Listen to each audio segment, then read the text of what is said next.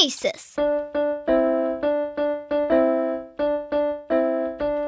Practical Wisdom with Scott Allen. Hello, I am Scott Allen, and thanks to my daughter Kate for developing the intro to the Practical Wisdom for Leaders podcast, where we offer a smart, fast-paced discussion on all things leadership. My guests help us explore timely topics and incorporate practical tips to help you make a difference in how you lead and live.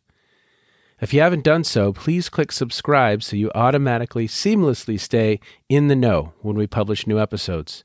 Likewise, please provide me with feedback. What do you like? What do you dislike? And what else would you like to know? And now, today's show. Today on the program, I have Stephanie Johnson. She is an associate professor of leadership and analytics at the University of Colorado in Boulder. Good morning, Stephanie. Thank you for being with us. Oh, thanks for having me. You have written, it's one of the more powerful passages that I've read lately. And it was in this book, What's Wrong with Leadership? And I think Ron Riggio had edited that volume. And you wrote a chapter, you co-authored a chapter, and it's titled Leadership is Male-Centric. And in the conclusion, the two of you say the following, and I think it's just very, very powerful. And it's not something that is often thought of, or I think many people had been blind to for decades and decades. But it goes like this. The data used to derive most leadership theories and recommendations was collected by male researchers from male leaders, and it was analyzed and interpreted by mostly male scientists. So when we look at that kind of canon of literature, there's a flaw. And I'm so excited to talk about both this article, but then also your most recent book, Inclusify, because I think both are incredibly relevant, timely, important topics that we have to put on the radar of leadership educators. But you've been incredibly successful, whether it's grant funding, whether it's being in the MG 100, the Marshall Goldsmith 100, on the 2020 Thinkers 50 kind of on the radar list, and your work has been featured in so many different news outlets. You've been doing incredible work. Tell us a little bit about you, and then maybe we can go back to that quote, because I think that quote is an important starting point for our conversation. Yeah, absolutely. That is such a nice introduction. Thanks. So a little bit about me. So I, as you said in the introduction, I'm a management professor at the University of Colorado, although I was trained in industrial organizational psychology, and my area of study is leadership. And in studying leadership, I think it's pretty hard to ignore, at least it was for me, the disparities across race and gender in things like how we view leaders, but also in the ways that leaders are able to create more diverse and inclusive environments. So that's really the sweet spot that I study, is where leadership intersects with diversity. Yes. Well, and in this article, I mean, it was a really, really great read, and again, opened my eyes to some things that maybe I hadn't seen. And so you start off with some myths. And I think one of the myths was women and men lead differently. Another one of the myths was that women are not motivated to lead. And another myth was that biases are extinct. They no longer exist. And also in the conclusion, you very kind of forcefully say, you know what, women and men lead similarly. Women are motivated to lead, and biases against women still exist. So would you unpack each of those three a little bit? Yeah, absolutely. So I love myths, I think. So the women and men leading very differently. I think we have this idea that women lead in a much more sensitive way, and men are more confident, and agentic is often the word we use. And there are small differences in men and women's leadership style, but the differences in their style aren't nearly as great as just the differences in how we interpret the very same behavior by men and women. So just because of gender roles, we'll tend to view women's leadership as more caring, I guess, because we think women are more caring. So that's the way we interpret their behavior, right? It's just like any other bias that says we tend to pay attention to things that confirm our expectations and ignore things that don't confirm our expectations. But there are, there's some differences in that women tend to be a bit more participative and democratic in their leadership style, and men are a bit more autocratic. But when we think of like the most basic division of task and relationship orientation, men and women are pretty similar. And even in terms of effectiveness, men and women are pretty similar. At least the most recent meta-analysis on the topic says there's not a difference in effectiveness. And if there is a small difference in recent years, it actually favors women, that women are somewhat more effective than men. What do you think? Do you believe it? Well, I want to unpack this notion. You made a really important statement there, that we can have the exact same behavior by a man and a woman, and they will be interpreted differently. Would you say a little bit more about that?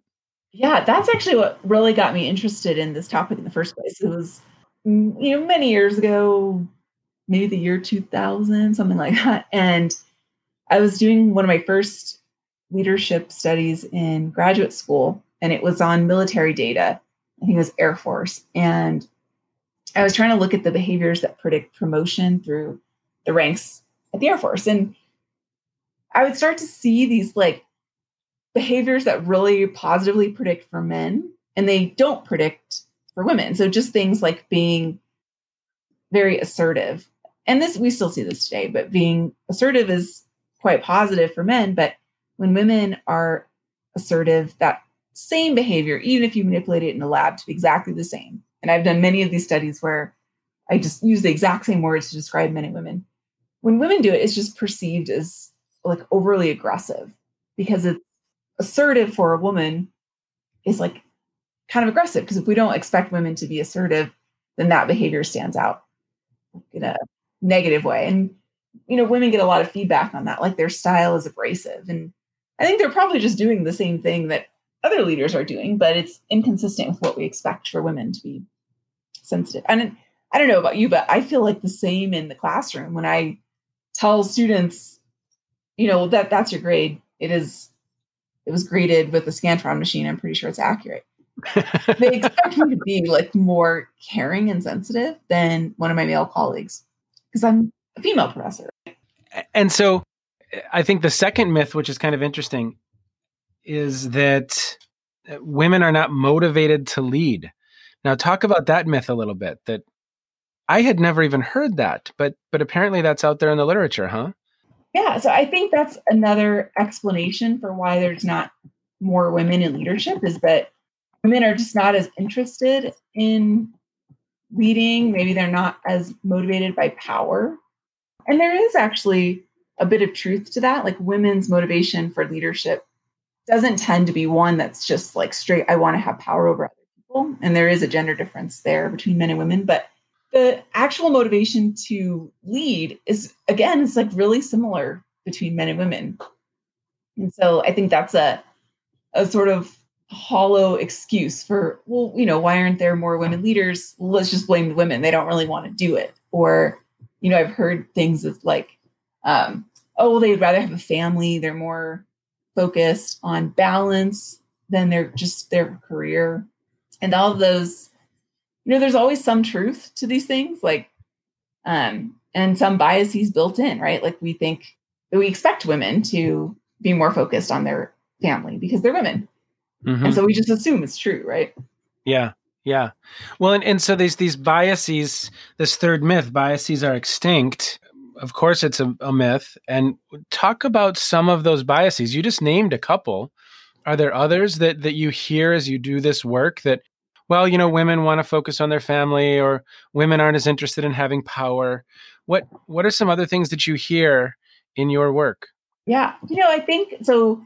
Since the Me Too movement really got, I guess, going again, I don't think that many people believe this myth that there's no bias.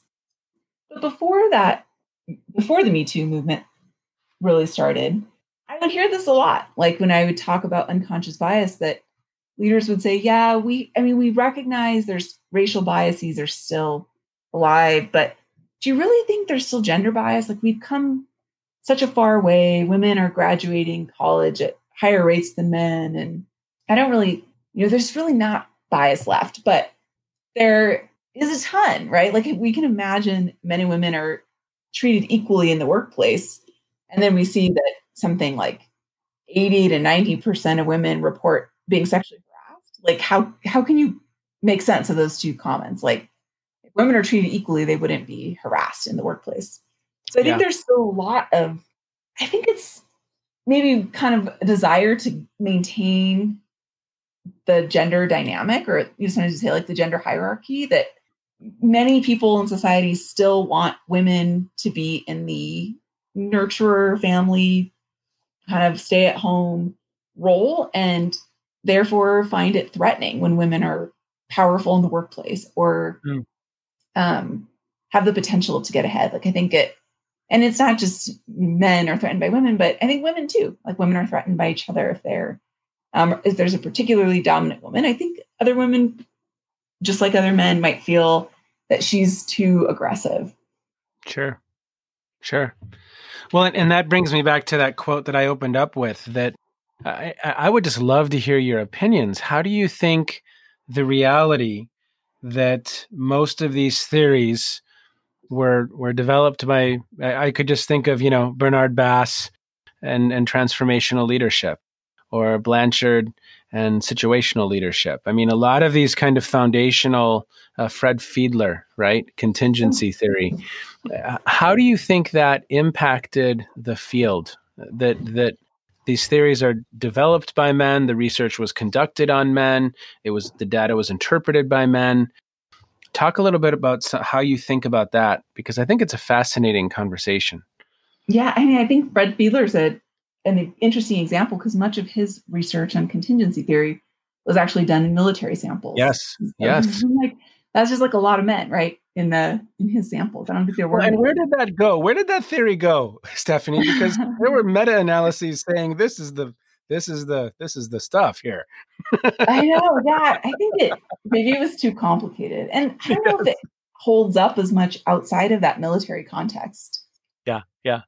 But it reminds me of this. I read this book, and the name's escaping me, but it looks at health disparities between men and women, and so that's kind of the same thing. That even our research in medicine, drugs were developed by male doctors for men and tested on men, and then we give those same drugs to women. Or the crash dummies used to design seatbelt safety were man-shaped crash dummies. And and tiny women can be decapitated by their seatbelt if they're small, and the seatbelts were designed for someone who's average, 5'10". Yeah.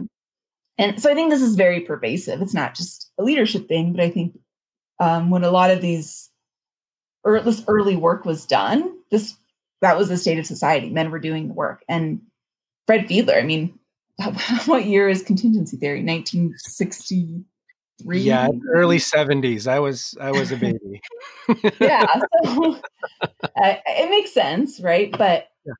I think so. A lot of the theories really have like charismatic leadership theory. If you look at the leaders who were talking about as being charismatic, these kind of like bigger than life, very visionary, smooth talking leaders, a lot of the examples that come to mind are men. So we've defined charisma by male behavior rather than female behavior. And I think that's why so many of our leadership theories are very leader centric. Like you want to understand leadership, you just look at the leader's behavior rather than considering, how followers are involved. And, obviously we see much more of this in more recent years, follower centric theories and LMX, like a more relationship focused theory. But I think some of the older theories are very like a very male view of leadership. And we know when women lead, they tend to take a much more participative approach and get more input. And that isn't the core of what we think of when we think of leadership theories. But I think it's changing. I mean, I think that's the good news. Like if you have worked with millennials, this is a bias, right? Here's my stereotypes. But recently, they want to have input. They want to have a say and they want to participate in decisions that affect them. And so in many ways, I think as leadership evolves, it's becoming more, I guess, feminized, less just leader centric, but more about a group dynamic. Stephanie, in all of these conversations, you were asking me before we went live about, why I started the podcast. And I think I had mentioned that I needed something to do with all of my nervous energy as we were kind of shutting everything down during the first few days of the pandemic. And I also mentioned that I've learned a lot. But a theme across many, many episodes has been this focus on the relationship between the leader and the followers.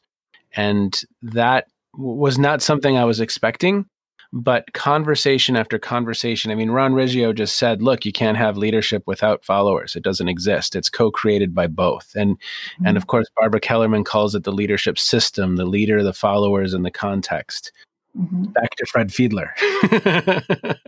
But it's been a common theme through all of our conversations. And I think we're going to start seeing that emerge. David Day, we were speaking the other day, that podcast will go live in a couple of weeks, but he highlighted that as an opportunity that we talk about leader development. In his case, he calls it leadership development, the team and the group developing them as a whole. And that's a whole wide open space that we just haven't explored.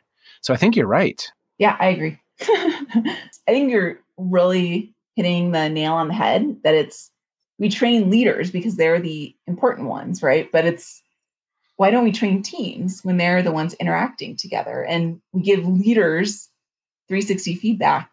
Well, why don't we give that to team members? And there's, team member exchange theory. I think that's getting a little more close to what we really experience in organizations, that it doesn't do any good just to train the leader. You need to train everyone so they have a common language and understanding. And that's just a lot more effective than just doing top down. Oh, just teach the leader and the leader will transfer this information to everyone. Exactly. It's like having a baseball team and you've just trained the coach. Exactly, right? It doesn't make any sense. It makes no sense whatsoever. So let's transition the conversation into Inclusify, your new book. And I'd love to hear about maybe 2 or 3 things that you really enjoy talking about from the book. Yeah. So I think so the book really stems from this research on leadership and diversity, and probably my more recent findings in the last 4 or 5 years are that, some leaders are doing a much better job when it comes to diversity. Organizations are doing a better job. They might have systems and structures that really help create more diversity in teams. But when that diversity gets there, leaders aren't always equipped to deal with it. So they're not necessarily getting the most out of their diverse teams. And as I did my work on unconscious bias and diversity, I kept hearing these themes come up of well, we have diversity, but we also all of a sudden we have higher turnover and more conflict. And I'm not getting, all of the things that I expected, this creativity of ideas and innovation. And interacting with leaders and their subordinates, I think what it pretty much always came down to is you have diversity, but not inclusion. And so that's the point of Inclusify, is to say, okay, so diversity is good. This is a business necessity. It's an imperative. And you have to be effective at actually managing diversity and making sure that people feel like their voices can be heard. And that's where inclusion comes in. So some things I think that were interesting in terms of findings. One is, I don't know, surprised, but happy to see in my research that pretty much all leaders want to be inclusive. Huh. Have you ever met a leader who's no, I don't want different ideas. Even the ones who don't, right? Even the ones who they just really want to hear themselves speak, they still think that they want to be inclusive, right? Yeah. Or think of themselves but then you get into, what is it? The Dunning-Kruger effect? Yes, exactly. And there's very common ways that leaders, I just call it a misstep. It's not that they are doing it wrong, but that they could use just a small pivot, and that would help them in their leadership inclusion journey. And so I think the first interesting thing is that people really want to do this, but they're making mistakes. And the second interesting thing is that, man, those mistakes are so consistent. Like I wasn't trying to write a book. I just kept seeing these like very consistent patterns emerge. And I would think like, oh my gosh, have I interviewed you before? Or I would interview leaders and their subordinates, and subordinates would say like the exact same words about their leader. And it was these like prototypes that come up in ways that leaders who are trying to get it right just don't. Yeah. So one is focusing too much. Well, I guess maybe I should talk about the model. I use optimal distinctiveness theory, which Lynn Shore applied to inclusion. And it basically says that if leaders want to create inclusive environments, they need to make sure that people feel like they belong, like they're accepted, they're valued, but also have their uniqueness recognized. So that you want to be distinct, right? I want my uniqueness to be seen, but only to an optimal level. I don't want to be an outcast. Yes. And so that's what the idea behind optimal distinctiveness theory. But in organizations for these leaders, there were some leaders who I saw were fantastic at creating belonging, and they hired on culture fit, and they built culture, and they made everyone super cohesive as long as they acted exactly the same as everyone else in their group. Wow. And that's a problem, right? Because you're not going to get different perspectives if everyone's just the same all the time. And the reality is some people aren't the same in that group. Like there's no way that everyone's identical, but they're not voicing their different views because they've been acculturated to fit in rather than stand out. Yeah. You had mentioned millennials a little bit ago, and I see some of this happening with millennials in organizational life where people understand that they need to hire a younger workforce and a dynamic workforce, but then when those people are brought into the culture, some of the old ways of being don't necessarily fit, right? So it's almost as if what I hear you're saying is some people subconsciously or consciously have the mindset of what we've hired for diversity, here we are, and then they haven't changed the culture, they haven't changed norms. People, to your point, don't necessarily feel like they fit in, and that's where the challenge occurs. I mean, would you agree that in some ways a similar thing happens with younger men and women in the workforce?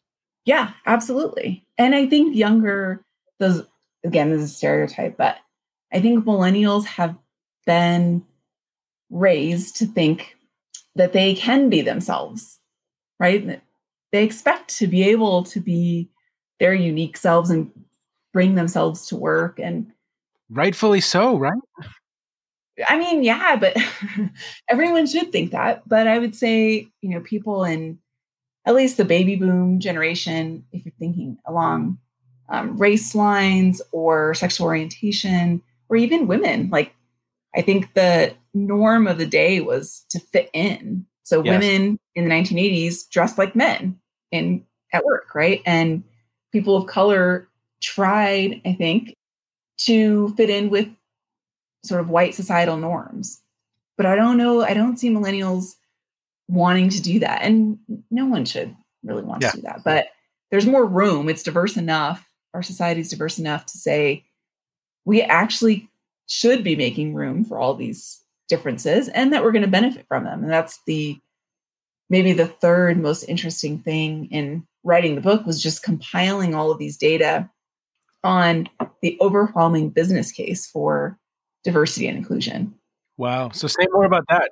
Yeah. I mean, there's tons of data on corporate boards and executive teams that having more diversity improves everything from stock prices to return on assets to innovation. Innovation's I think the biggest one, and probably explains some of the other findings, that when you have different views, you're better able to come up with novel ideas. And so in at least one study that looked at diversity of companies over time, they found that when companies became more diverse, they actually created more new products each year.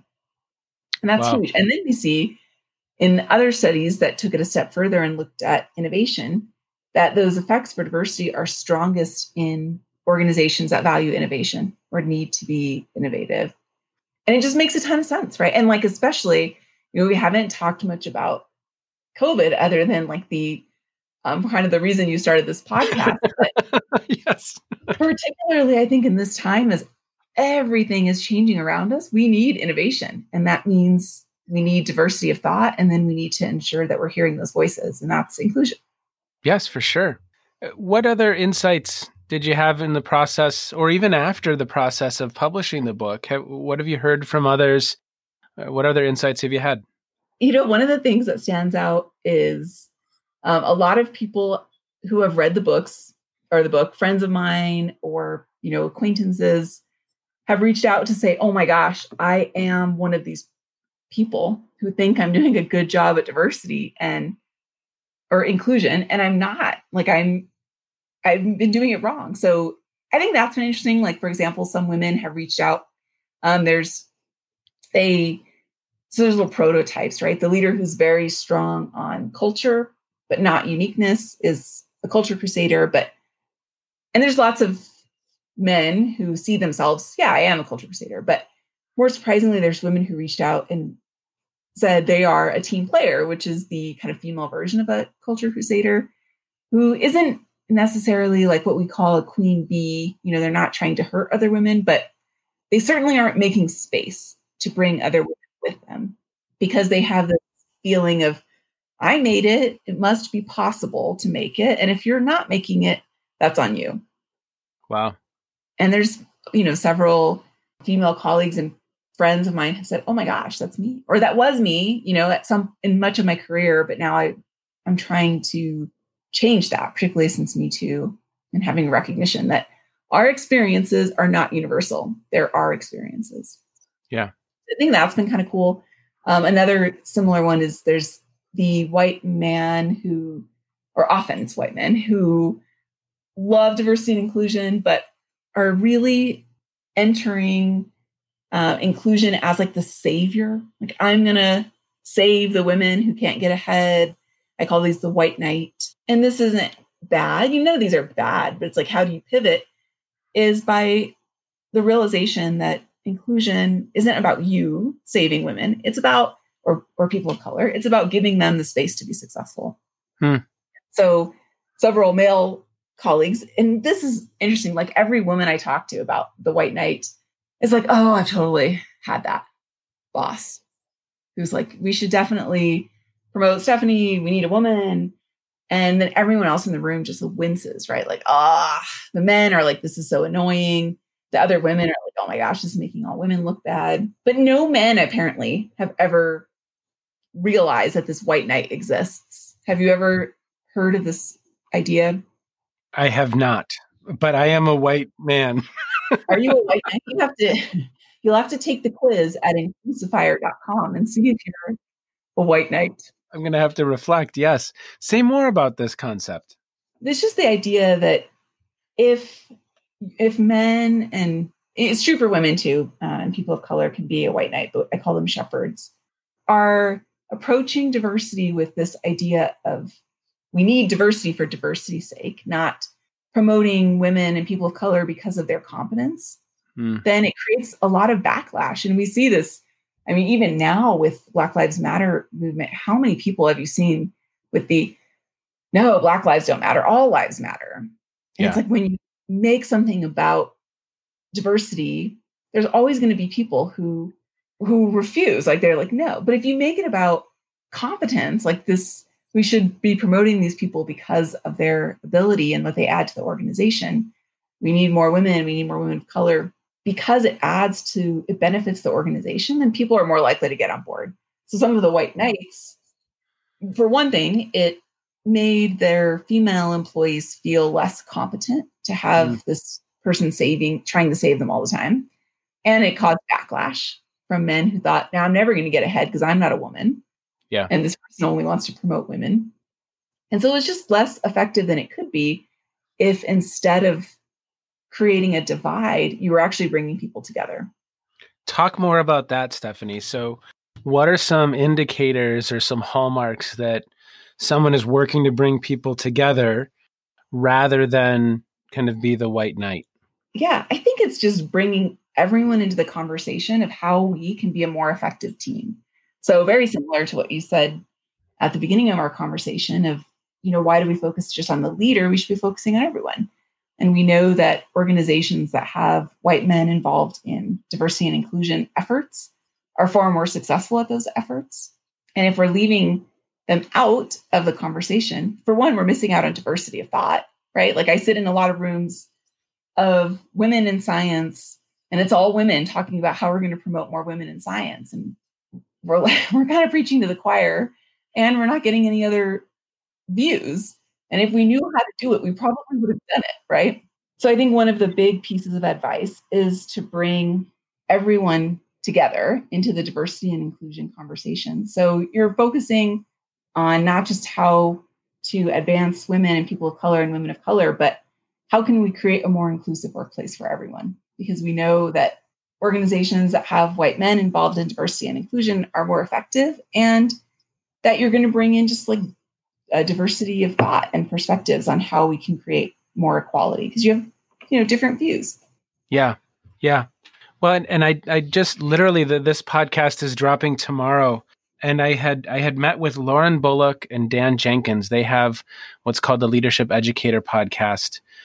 And Lauren had a really nice, because I basically said to them, I said, so what gaps are you seeing? And they kind of started talking about this as a potential opportunity, because this topic, because there isn't a lot out there. I mean, your work, and of course there's the work of Barbara Kellerman and Alice Eagley and some others that have written in this space. Julie Owen has a new book called We Are the Leaders We Are Waiting For.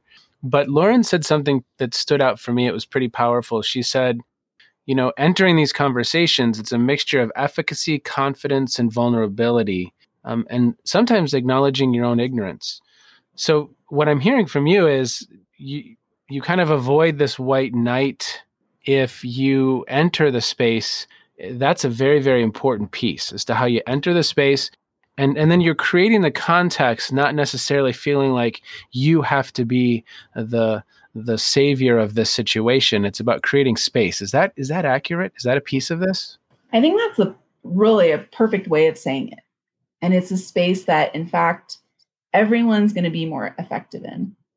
Okay. You often think of, in very command and control, autocratic, sometimes people call it toxic masculinity, like those kind of environments.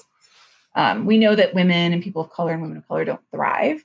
But in fact, no one thrives in that environment. Everyone suffers. Yeah. And this is an opportunity now to create more inclusive spaces for everyone, including white men, including persons with disabilities, including LGBTQ. We have the power to actually, post-COVID, since everything is broken, we have to rebuild everything. We can rebuild our organizations in ways that are better than they were before. And so at least there's some positive outcome of this awful experience that we've all been going through for the last 5 months. The positive outcome is that we can actually do better when we put it back together. I love that. It's a great mindset, right? Because I think our mindset oftentimes is our minds go to what we've lost in this situation. And it's more difficult to bring our mindset to what are the opportunities in this situation? What opportunities does this afford me personally? What opportunity does this afford our organization? And I think it's very, very well said. So, the title of this podcast is Practical Wisdom. For someone who wants to learn more, either someone who wants to develop their own leadership skills, what would you suggest? And maybe for leadership educators who are listening, what would you suggest they explore? Yeah. So I would read Inclusify if you're a leader who wants to work on your inclusive leadership skills. And you can take the quiz to see if you might have a tendency toward one of the prototypes at inclusifier.com. And that'll give you tons of practical tips. And for leadership educators, I would say I'm doing this too for my own leadership classes. Try to read more about leaders who are not the typical. So if you're choosing cases, if you're talking about scholars, if you're bringing in speakers, consider, does what you're sharing represent society, or a very small 31% of society, which is in the US, the white male population? Yeah. And if it's not reflecting society, then I'd say try to add some leaders who might look a little different, or a little more like your students, or a little more like society as a whole. And in doing so, I think that'll improve each of our own education, but also our students' education for sure. Very well said. Very well said. So as we close down for our talk here, I always ask a couple questions towards the end. And so is there anything that you've been reading or watching? Maybe it's something you've been streaming that's really stood out for you in recent weeks or recent months over the summer? Yeah, I watched The Morning Show. It's, I think, on Apple TV, and it's about sexual harassment. And at the same time, it was on a trip. So this is pre-COVID, I guess, but read Ronan Farrow's book. I can't think of the title, Catch and Kill. And it's also about sexual harassment. And maybe it was a combination of those two things. Maybe either one would have done it, but it really reinforced just this importance of recognizing the toxicity of sexual harassment in organizations and how it's so systemic. And, there's a lot of really evil people, but what stood out to me in the book and in it's a TV show, so it's fictional, but were the people who are like, they're not evil people, but they're bystanders, and they're not doing anything about it. And how that is, I mean, to me, that's the real tragedy, that so many people do nothing, and that they could really make a change if they just like kind of stepped up. And I don't know, both those were like very emotional for me to read and watch. And I think good for anyone to check out. Yes. Something that stands out to me, even as you were talking, is I was watching there's a mini series on USA Gymnastics, which it's not just the workplace. I mean, in athletics, what those young women endured for years at the hands of Larry Nassar, a physician who had power. It's toxic. It's horrible. It's absolutely horrible. And it's hard to believe that it still exists. I know, right?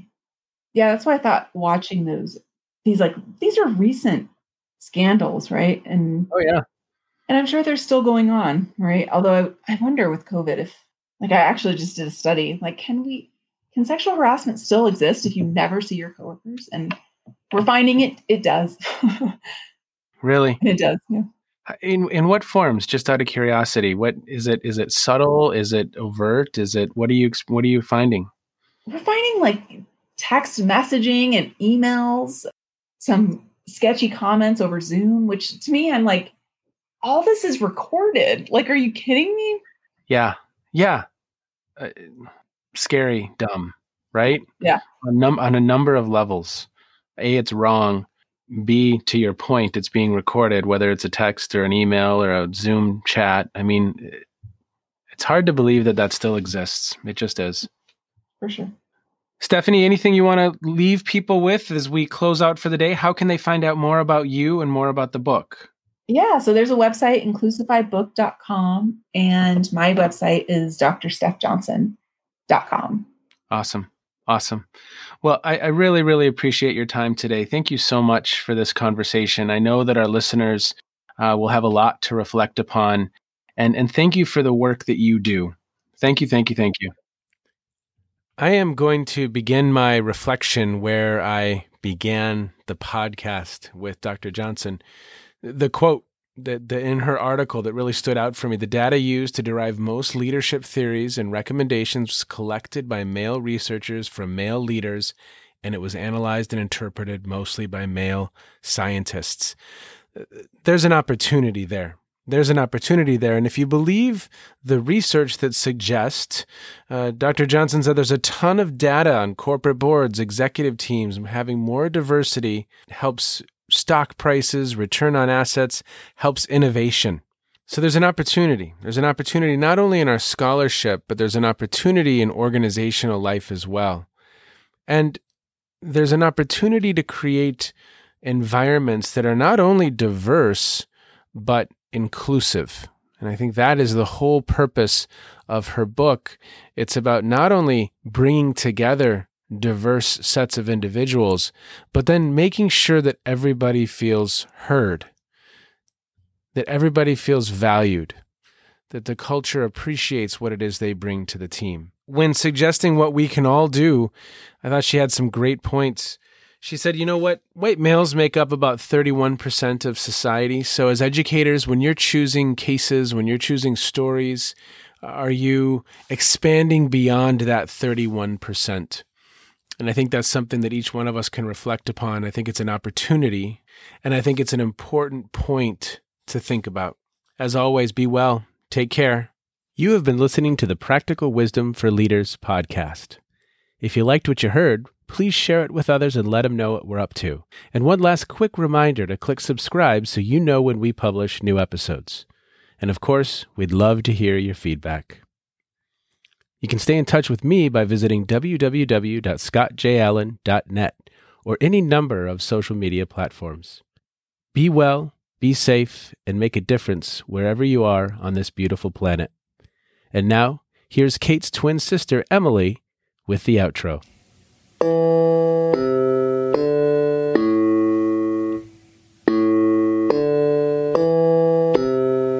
You've been listening to Phronesis, Practical Wisdom with Scott Allen.